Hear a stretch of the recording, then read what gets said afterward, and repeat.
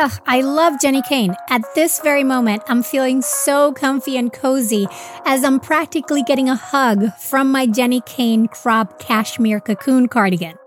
I am enjoying this sweater so much that I've been living in it all spring long. And with Mother's Day just around the corner, this is a feeling you can gift all the well-deserving moms-to-be, and mother figures in your life by giving them the gift of Jenny Kane.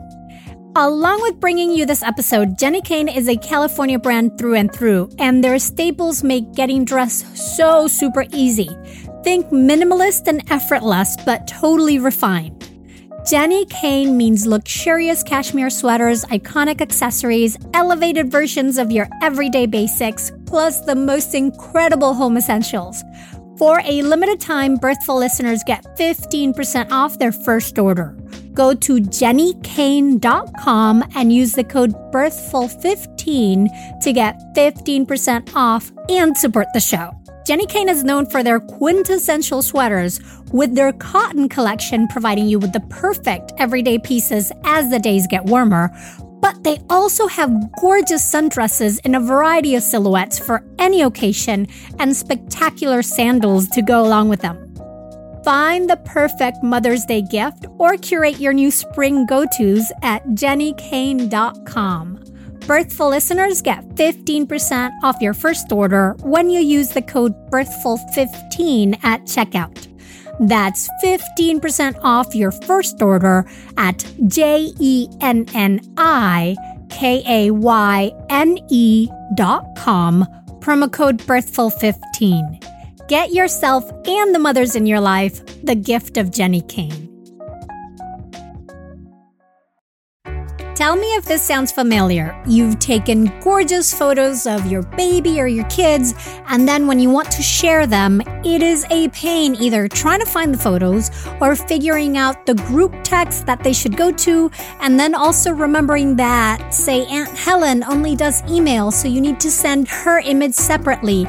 Or like in my case, where my husband is a photographer who takes magnificent photos that I rarely actually get to see because they live on his phone or end up scattered in text messages that I can't easily find. Enter the Family Album app, which was created to give parents a secure and easy way to share photos and videos with your loved ones. Basically, it's a personal space for your family's memories without third-party ads or unwanted eyes, and with a bunch of fabulous features. It automatically sorts photos and videos by month, allowing you to swipe back in time and easily see how your child has grown. And you can also order 8 photo prints every month to be delivered to your home. The Family Album app also has unlimited storage. Plus, it's totally free. Yup, no more worrying about running out of space or being bombarded by third-party ads. So, to all the parents out there still trying to use other messaging apps for your kids' photos, level up your family photo game for free and securely with the Family Album photo sharing app. Head over to the App Store today, search Family Album, all in one word, and download the app to start creating your shared photo legacy.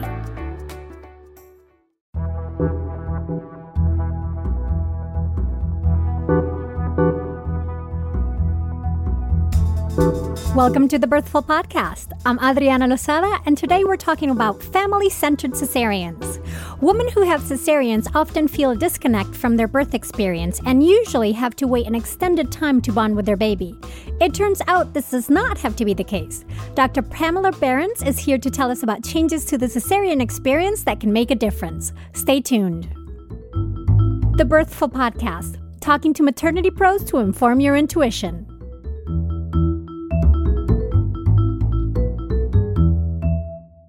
Hello, mamas and mamas-to-be. Today, we have on the show Dr. Pamela Behrens, who is a generalist OBGYN working as professor and vice chair of clinical affairs at the McGovern Medical School at the University of Texas Health Science Center at Houston. She's active in clinical practice as well as both medical students and resident education. And her area of academic and educational focus is surrounding pregnancy and postpartum care, as well as breastfeeding and breastfeeding complications. She's active in the Academy of Breastfeeding Medicine, lectures for the Texas Department of State Health Services on lactation and maternal health, and she serves as one of the co-physician leads for the National Institute for Children's Health Quality Texas Breastfeeding Learning Collaborative. She also participates in the ACOG Breastfeeding Expert Group and assists with various endeavors to promote breastfeeding and educate obstetricians further about the topic. She's written chapters and published research on various breastfeeding topics, delayed cord clamping, gestational weight gain, and postpartum care. And she also does a lot of family-centered cesareans. Dr. Behrens, welcome. Great to be here. Thank you so much for inviting me. Thank you so much. So, this is, to me, very interesting, this quote-unquote new concept or idea of making the cesarean, realizing that what the mother experiences when having a cesarean is important. So conceptually, what makes a cesarean family-centered? I think that the answer to that question really depends a lot on that particular family and what concerns and goals the family has.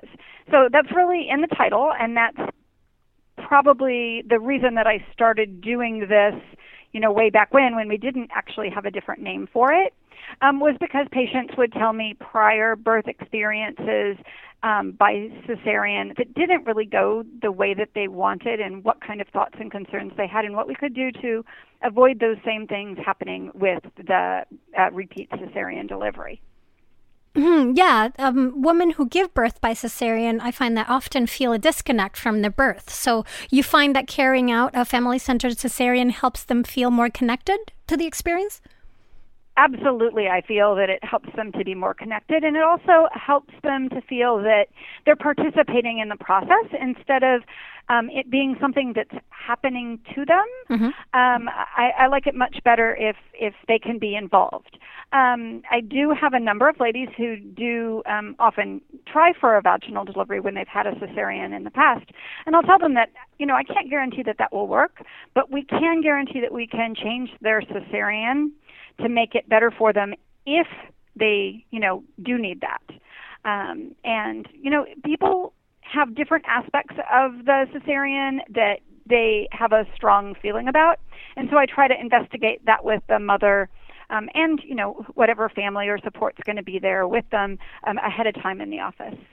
So do you find you talk about planning for a cesarean just in case with all your patients? I wouldn't say that I do it with all of my patients, although you have a good point that may be a worthwhile conversation for women to have when they have birth plans. Certainly not part of their birth plan, but a what if this had to happen, what would be kind of the most important aspects to me. Mm-hmm. But for my women who I do think have a particular risk for having another C-section, like that woman with the prior cesarean delivery, we'll definitely talk about what part of the experience went well before, what part she didn't like, what we can do to make this the experience that she wants this time. Right, and it seems it's a great way of involving them in some sort of decision making or feel a little bit like like you said before, that not that it's happening to them, but that they can be a part of it. Yeah, they're participating in the process. Absolutely. Yeah. So what are some of those ways that you make a cesarean more gentle or family-centered? So, again, I think it depends a lot on the particular woman, but some things are as simple as changing where we might place the IV so that she would be able to have better control of her hands so she can snuggle with the baby on her chest during the cesarean delivery process. We do try to get the baby to the mom. That's part of the gentle or family-centered cesarean, we try to get the baby to the mom very, very rapidly. And so for her to be able to participate in that, a few things need to be kind of different than the traditional practice.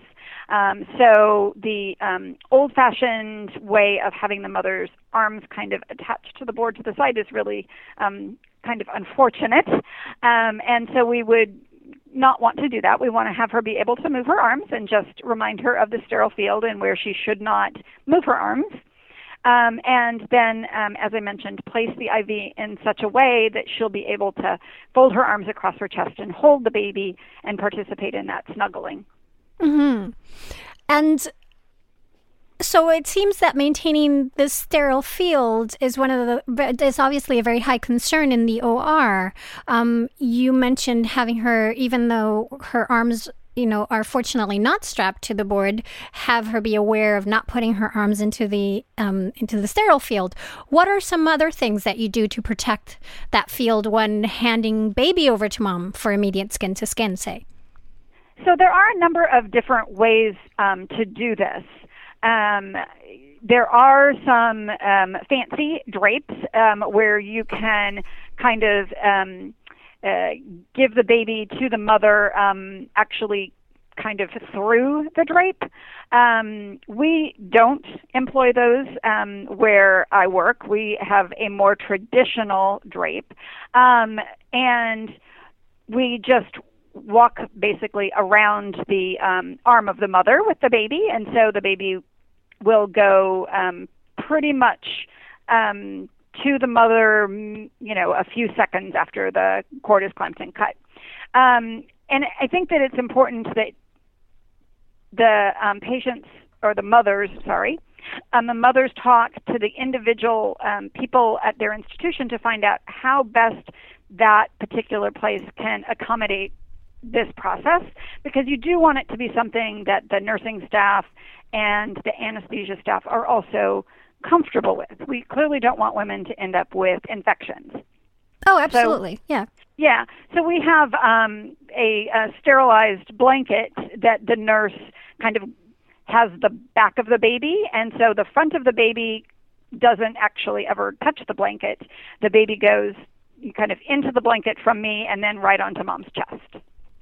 Okay, and then so the nurse doesn't have to change gloves or there's any of that. She maintains the sterile field. The nurse maintains the sterile field. Fantastic. So those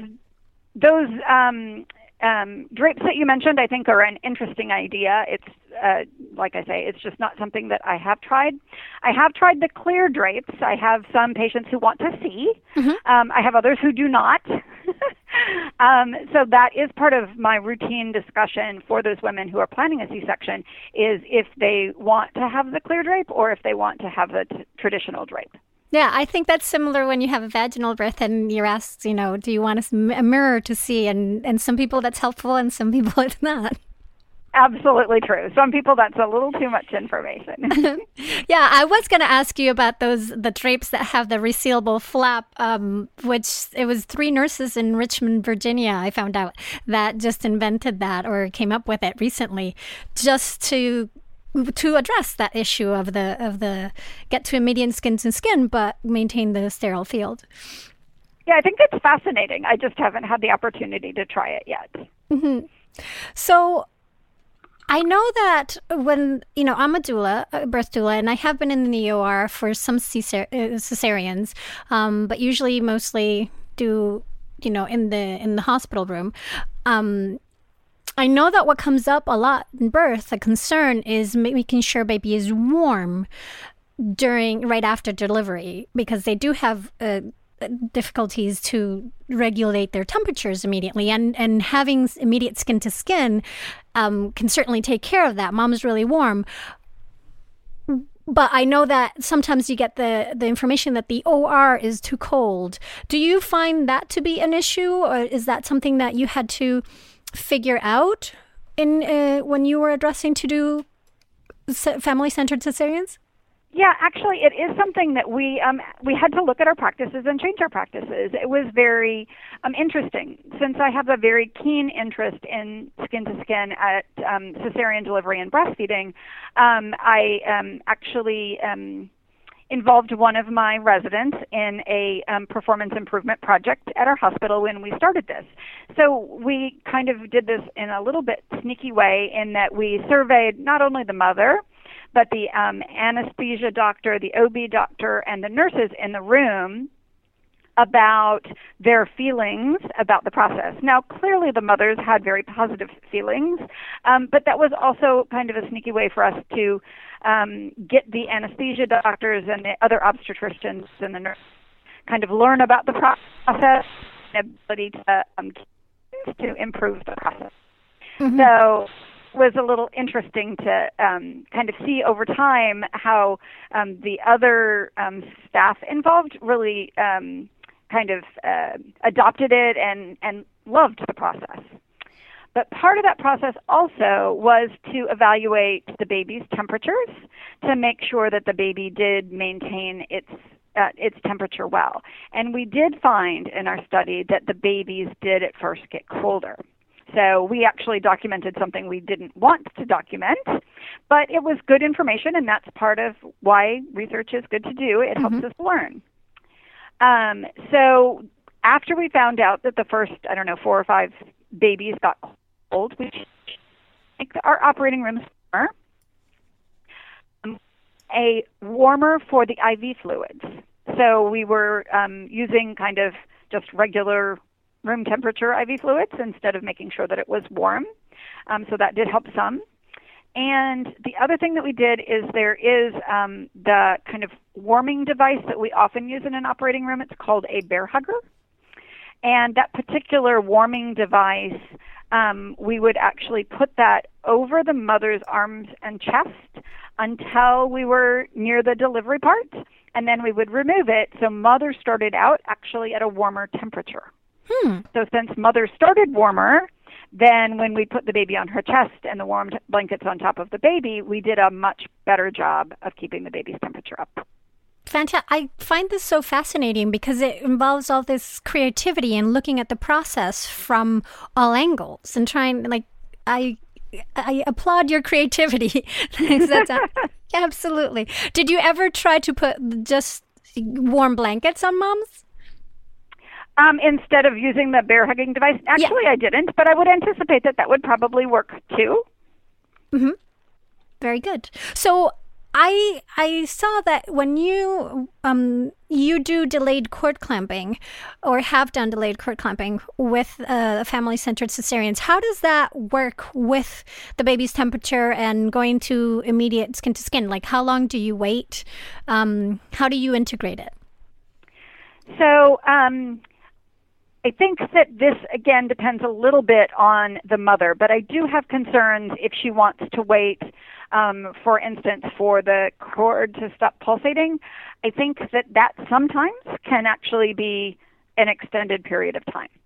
And in a cesarean delivery, the mother does have the potential to continue bleeding during that time. And also the baby does have the concern about getting cold because I can't do as good of a job keeping the baby warm for an extended period of time. Mm-hmm. So I kind of compromise with the C-section in that I can delay cord clamping for 60, 90 seconds, maybe 3 minutes, and that's kind of the point at which I think that I need to do something differently to get the baby to mom.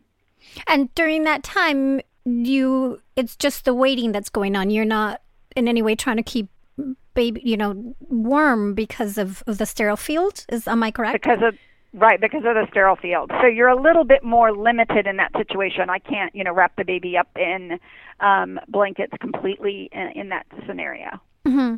Yeah, but considering, I think ACOG's recommendation is around 1 minute. Waiting 1 minute is helpful for that transfusion.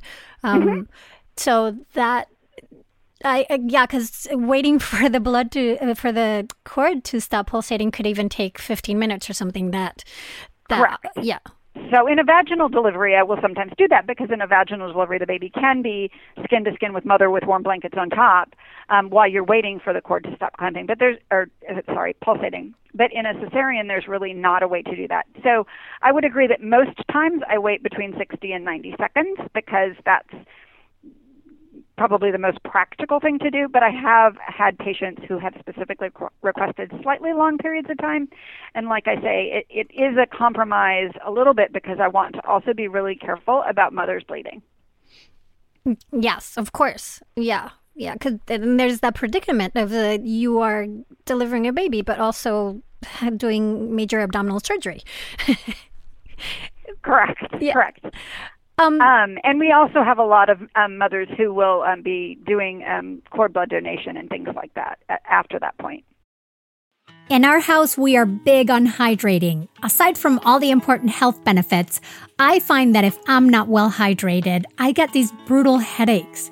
So it's really important for me to hydrate. However, I do not like the taste of tap water, and I cannot bring myself to buy bottled water because of all the plastic waste.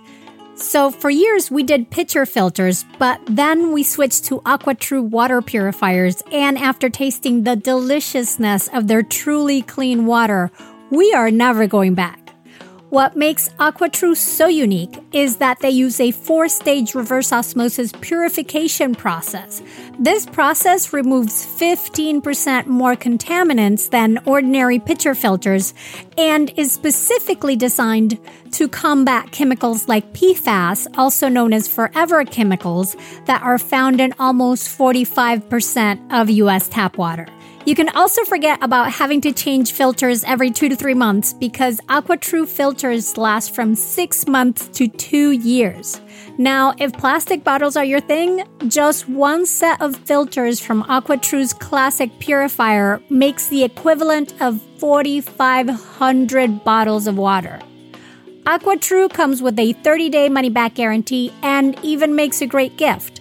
Today, my listeners receive 20% off any AquaTrue purifier. Just go to aquatrue.com, that's AQUATRU.com, and enter the code BIRTHFUL at checkout. That's 20% off any AquaTrue water purifier when you go to aquatrue.com and use the promo code BIRTHFUL. Diaper rash. It can be a truly uncomfortable experience for a baby, and so I find that one of the biggest conundrums when diapering is figuring out what diaper cream to use. So many options are thick and goopy, making them hard to apply and hard to wipe off. But I can personally say that this is not the case for Dr. Mom Butt Balm. Dr. Mom Butt Balm is a pediatrician-approved skin protectant that is free from dyes, preservatives, and zinc oxide, designed as a breathable formula to help maintain an optimal skin barrier while allowing the healing to occur. This butt balm was developed by a mom who is also a doctor, hence the name Dr. Mom Butt Balm, when she couldn't find any traditional products that worked for her baby's persistent diaper rash, and she wasn't about to settle. So she created Dr. Mom Butt Balm to go on smooth and be easy to remove while also being gentle on your baby's delicate skin. With Dr. Mom Butt Balm, you can say goodbye to excessive wiping to clean your little one's already chafed skin. Dr. Mom Butt Balm is so soft and goes on so smooth that you'll only need a small amount instead of having to layer on a thick goop. Plus, it has a lovely minty scent. Learn more about Dr. Mom Butt Balm at drmombuttbalm.com. That's drmombuttbalm.com, or look for it at amazon.com. You mentioned before that it is a team effort, that you have to involve the anesthesia team and the nurses and pediatrics and everybody who's present there in the OR, and you each have to adjust your work a little bit. And you said, for example, having mom have her arms free and putting the IV in the non-dominant arm, for example, so that she can hug baby.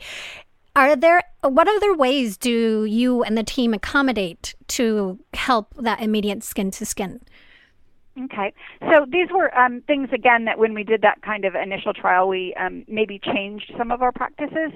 So we do have another nurse that actually will be in the delivery to care for baby instead of taking the baby elsewhere to a nursery or something like that. in addition to the nurse that's going to be assisting with the maternal care. So it was not more staffing, it was just a different location of the staffing.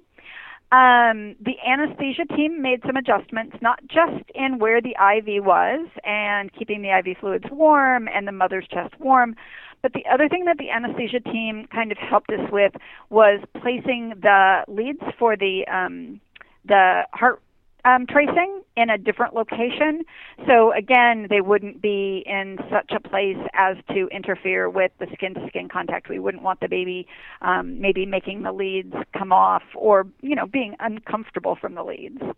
So we changed some of those things to accommodate to have the baby on the mother's chest. And that makes sense to me because I've seen those leads being placed right on mom's chest, and I can see how they would get in the way. Yeah, and you can move them. I mean, there are some limitations. It depends on the woman, but you can move them to try to accommodate that. Now, I just had a thought in my head, and I lost it. I hate when that happens. It happens. You mentioned, about the having the nurse do a different staff, to have her same staff, but do a different, sort of a different position. It's obvious that the first thing you want to do is make sure that baby is okay. And I like, can you explain a little bit more how the nurse is assessing baby and that, what they would normally do over at the warmer when they would whisk baby away, that now baby is on mom's chest doing skin to skin. How does that nurse get to assess baby? So again, it's a creativity thing.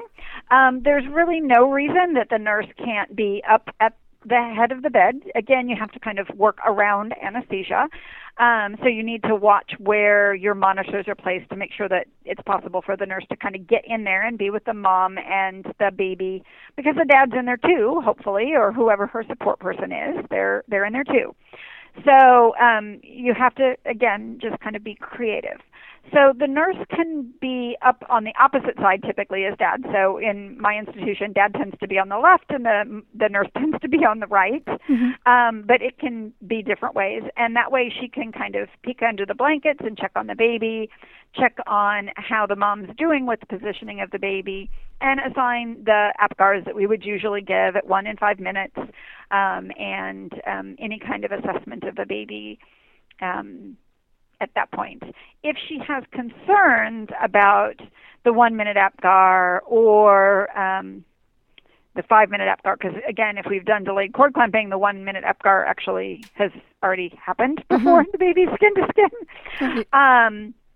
But if she has any concerns, then that would be a situation where the nurse would say that she needs to take the baby over to the warmer instead of the routine kind of tradition where the baby goes to the warmer, everyone makes sure the baby's okay first, and then moves the baby out to the mama.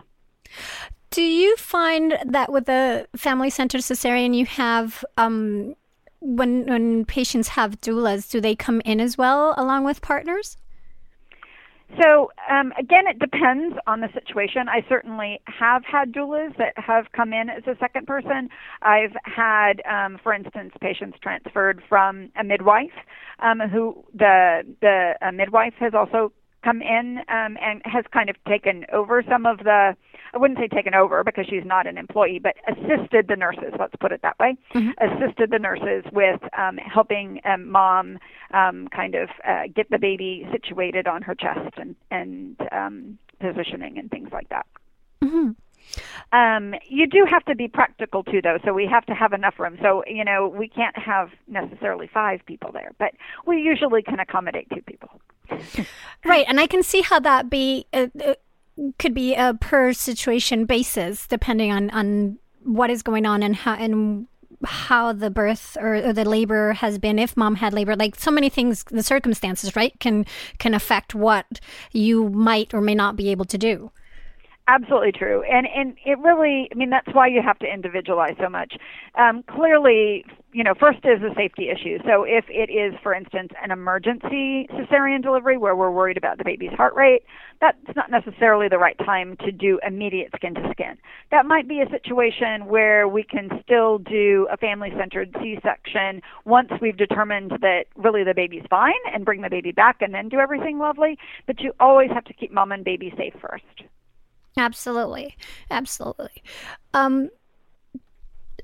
When I've had moms who have had cesareans, one of the things that they do comment is even though they're not feeling anything, right, because they are numb, that they can feel tugging and movement and pressure. Do you have you changed in any way the way you deliver the baby or how you operate to address that concern? I think really the thing that I've done differently, and I think there's other literature, it's not just around this, that supports it, is in the olden days we were much more likely to reach inside the uterus to remove the placenta, and now we tend not to do that. We tend to do more similar to what we would do with a vaginal birth, with some mild traction and waiting for the uterus to contract a little bit more. So that, I think, is a little different. But I don't know that I've had to change much else from the surgical perspective. And some of that may also depend on the anesthesia in your particular institution. Mm-hmm. When I was doing my research and trying to get prepared to talk to you, I read about some practitioners trying to deliver the baby more slowly or using less force to make it in that way gentler. Do you find that that's neither here nor there? Again, I think that depends a little bit on the situation. I find that at that point, I don't have a lot of issue with discomfort from my patients. Now, if they are wanting that part to be a little bit more visual, maybe she is one of those moms who wanted to do the clear drape and they wanted to have some photography, then from that point of view, I do things slightly different, yes. But I don't really find it to be a big time of discomfort. I find the big time of discomfort is really a little bit later when the baby's already been delivered. Okay. And you bring up a good point that I hadn't even considered, photography. Do you? Yes.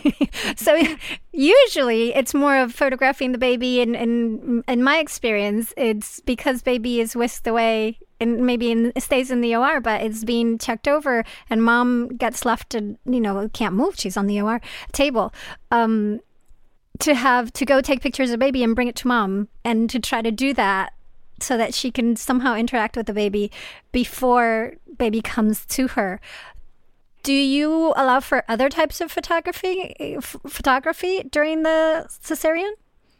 Yeah, and again, I think it depends a lot on the particular person, but I have had more than one patient where her recollection of the C-section was that she didn't get to have the same kind of birth photos as other mothers. And she wanted those birth photos. It was particularly important to these women. And so we did kind of arrange things in such a way. I believe one of them had the midwife that was doing the pictures, and I believe the other one had the husband. And really, they were birth pictures. And I know it's a little different because it is a surgical procedure, but it has nothing to do with keeping things sterile. It's just really that the view that the mother's going to have is a little bit different. And so long as she's comfortable with the potential, showing of some of the uterus and things like that. But we've tried to do our best to accommodate that, and I think that at least those women really appreciated it. Yeah, and I appreciate you being open to these things. I'm sure they valued it very much, but just considering it already is I don't know, a step in the right direction. So it was really the ladies who considered it. So, but they brought it up. That's good. Yeah, very good. So In the past, I've done a show on the microbiome, and during that show, we talked about a little bit. There's a doctor in the New York University School of Medicine, Dr. Maria Gloria Dominguez Bello, who is currently doing a study to evaluate a procedure basically where it's to restore the microbiota during cesarean births by having nurses wipe the baby with a gauze that contains the mother's birth canal bacteria that was inserted previous to the cesarean. And I'd love to get your views on that, if that's something that you've considered, thought about, read. I know it's in early study stages, but do you have any concerns about it? So I do think it's interesting. I have heard about it. I have not yet incorporated it into my practice. I do think that the microbiota is important, and I think we're learning so much more about how the things we do alter it. And so conceptually, I think the area of research is a very important area. But as I mentioned, I haven't yet made any of this kind of incorporated into my practice. The particular area I would have where I might be more concerned would be with some infections that I would maybe not want the baby to have an increased exposure to. But in the absence of that, I would, be somewhat open to the idea. I just haven't tried it yet. It's an interesting question. Thank you.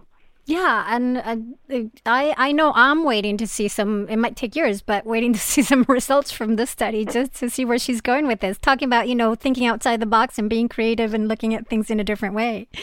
Yeah, we always have room to learn. Absolutely. Yeah. Dr. Behrens, if a listener happened to need a cesarean and wanted to make it a family-centered cesarean in a hospital which isn't familiar with the procedure, do you have suggestions on how they might approach it? We mentioned a little bit before about family-centered cesarean birth plan. Would that be helpful? Is there anything else, videos or resources, or what would you recommend?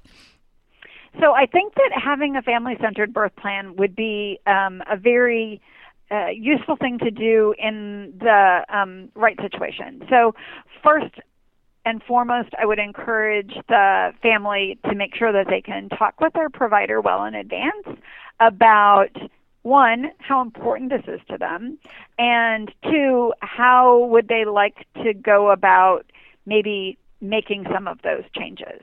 So I think that birth plans are great, and I like to discuss them well in advance of the delivery so we have a good understanding of each other. I think that's really helpful. But some providers, I think, maybe aren't quite as open to that, and so the family needs to kind of explore that early on and make sure that the fit is right and that they can get everything kind of open about their desires and be able to speak as a team. The other thing that may be important, and again, I would encourage her to talk to her, doula or midwife or physician about it. But the other thing that may be important is actually bringing it up to the labor and delivery charge nurse.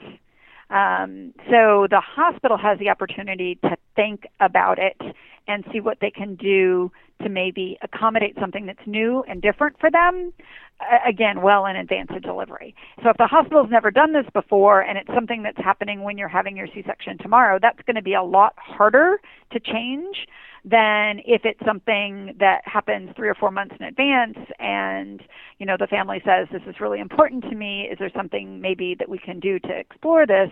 And the hospital has time to work on it. Mm-hmm. That makes total sense to me. And it's about, I know that family-centered cesareans have been in the news for quite a bit recently. And I know you've been doing this. How long have you been doing family-centered cesareans for? So I think it's kind of amusing. I did C-sections where I did immediate skin-to-skin during the delivery well over 10 years ago. I didn't call it anything different, though. I just did it because the mother asked me to. And I think kind of gradually we've, made advances like things like to keep the mother warmer and to, get the clear drapes. So, we're getting better with time while still maintaining a safe environment. Right. And I think when you create a protocol for things, then there's a bigger chance for them to catch on than when they're one-off. Absolutely true. I think that's very true. So what do you see in the future for family-centered cesareans? Why are they not more commonly done? Well, I think sometimes it's just a matter of getting change kind of implemented across the board. We're still working with skin to skin with our vaginal deliveries, across the state. That's part of our collaborative that I've been involved with encouraging hospitals to do this routinely with vaginal deliveries. So, it's not just applied to family-centered cesarean or general cesarean. It's really a matter of getting our institutions on board with change. And change is a hard thing. It is. It takes time. It takes persistence. And once you have accomplished that change, then it takes, again, additional time and persistence to maintain it. You don't want to lose those advances once you've got them in place. So I also think, though, that the family's voice in this is so important. When I am trying to get the hospital to make a change, I find it most effective if the mothers themselves let the hospital know how important it is to them. So that's straight for the listeners. Make your voices heard. Absolutely. Absolutely. Yeah. One thing I wanted to ask you earlier, and I forgot. When you do skin to skin, if baby's showing some hunger cues and it is looking like ready to initiate breastfeeding, does that happen as well, or is it more difficult because of positioning and space? Oh no, it's not more difficult at all. If the baby is showing feeding cues, I'm more than happy for the baby to breastfeed during the cesarean. As a surgeon, I don't notice any difference. It doesn't inhibit me. With a kind of regular, if that's the right word, with an uncomplicated cesarean delivery. Mm-hmm. Mm-hmm. So in terms of the space, you're not. There's no like bumping elbows and. No, we just have the baby positioned, in more of a sideways position, but we've been able to accommodate that just fine. Right. The time where I find it a little bit more challenging is that woman who is quite obese. It is a little harder from a workroom point of view with that woman who's very large. Mm-hmm. But we try to be creative and still maintain safety in that situation. Right. And you have the nurse that's standing right there making sure, she knows what to look for and keeping it all safe and flowing. Very, very true. The other thing that we have explored are different, device isn't the right word, different garments to help the mother hold the baby in place so she doesn't feel so much like she's going to drop the baby. And I haven't yet found which one I think is ideal, but there are different things that she can wear kind of across her chest to help her hold the baby and tuck the baby in there. Right, so because that helps with feeding. Yeah. Do you find sometimes the mothers feel shaky or feel nauseous or actually shake during a cesarean? Do you find in those cases that they don't feel safe holding the baby and things switch up, or maybe the partner does skin to skin? Yeah, it actually, I was a little bit surprised in the study that the women did actually feel concerned about their ability to hold the baby more frequently than I guess I would have guessed. But I think that having one of those things to help hold the baby in addition to the nurse or the husband is somewhat helpful. I absolutely have had dad do skin to skin if mother wasn't feeling well. I think that is, the next best thing, and I much prefer that over sending the baby back to the warmer. That's good to hear. In terms of the environment, do you do anything like lowering lights afterwards or having, their music playing or something like that? So we really haven't changed the lights. That would be a little bit harder. I certainly, as the surgeon, have a light that's directed at the tummy. So that's not the problem. The problem with dimming the lights overall for the room is the anesthesia doctor. Mm-hmm. So you'd have to have a way that the anesthesia doctor could still have adequate visualization of all of their equipment. And the way that our lighting is set up, we don't have, for instance, a spotlight that would go towards the anesthesia machines. Mm-hmm.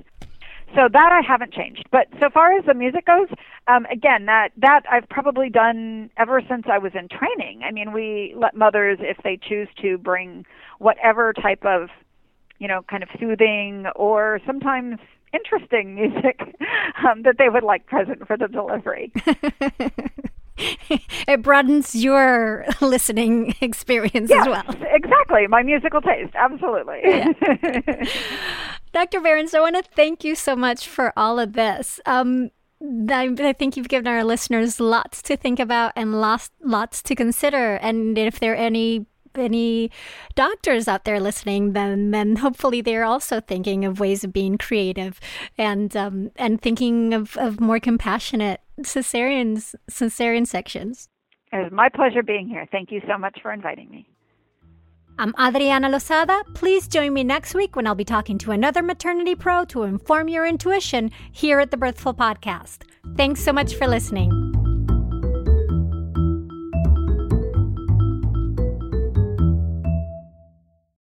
Hey, Mighty One. Did you know that if you started listening to one Birthful episode per day at the start of your pregnancy, your baby would be about 3 months old before you got through all of them?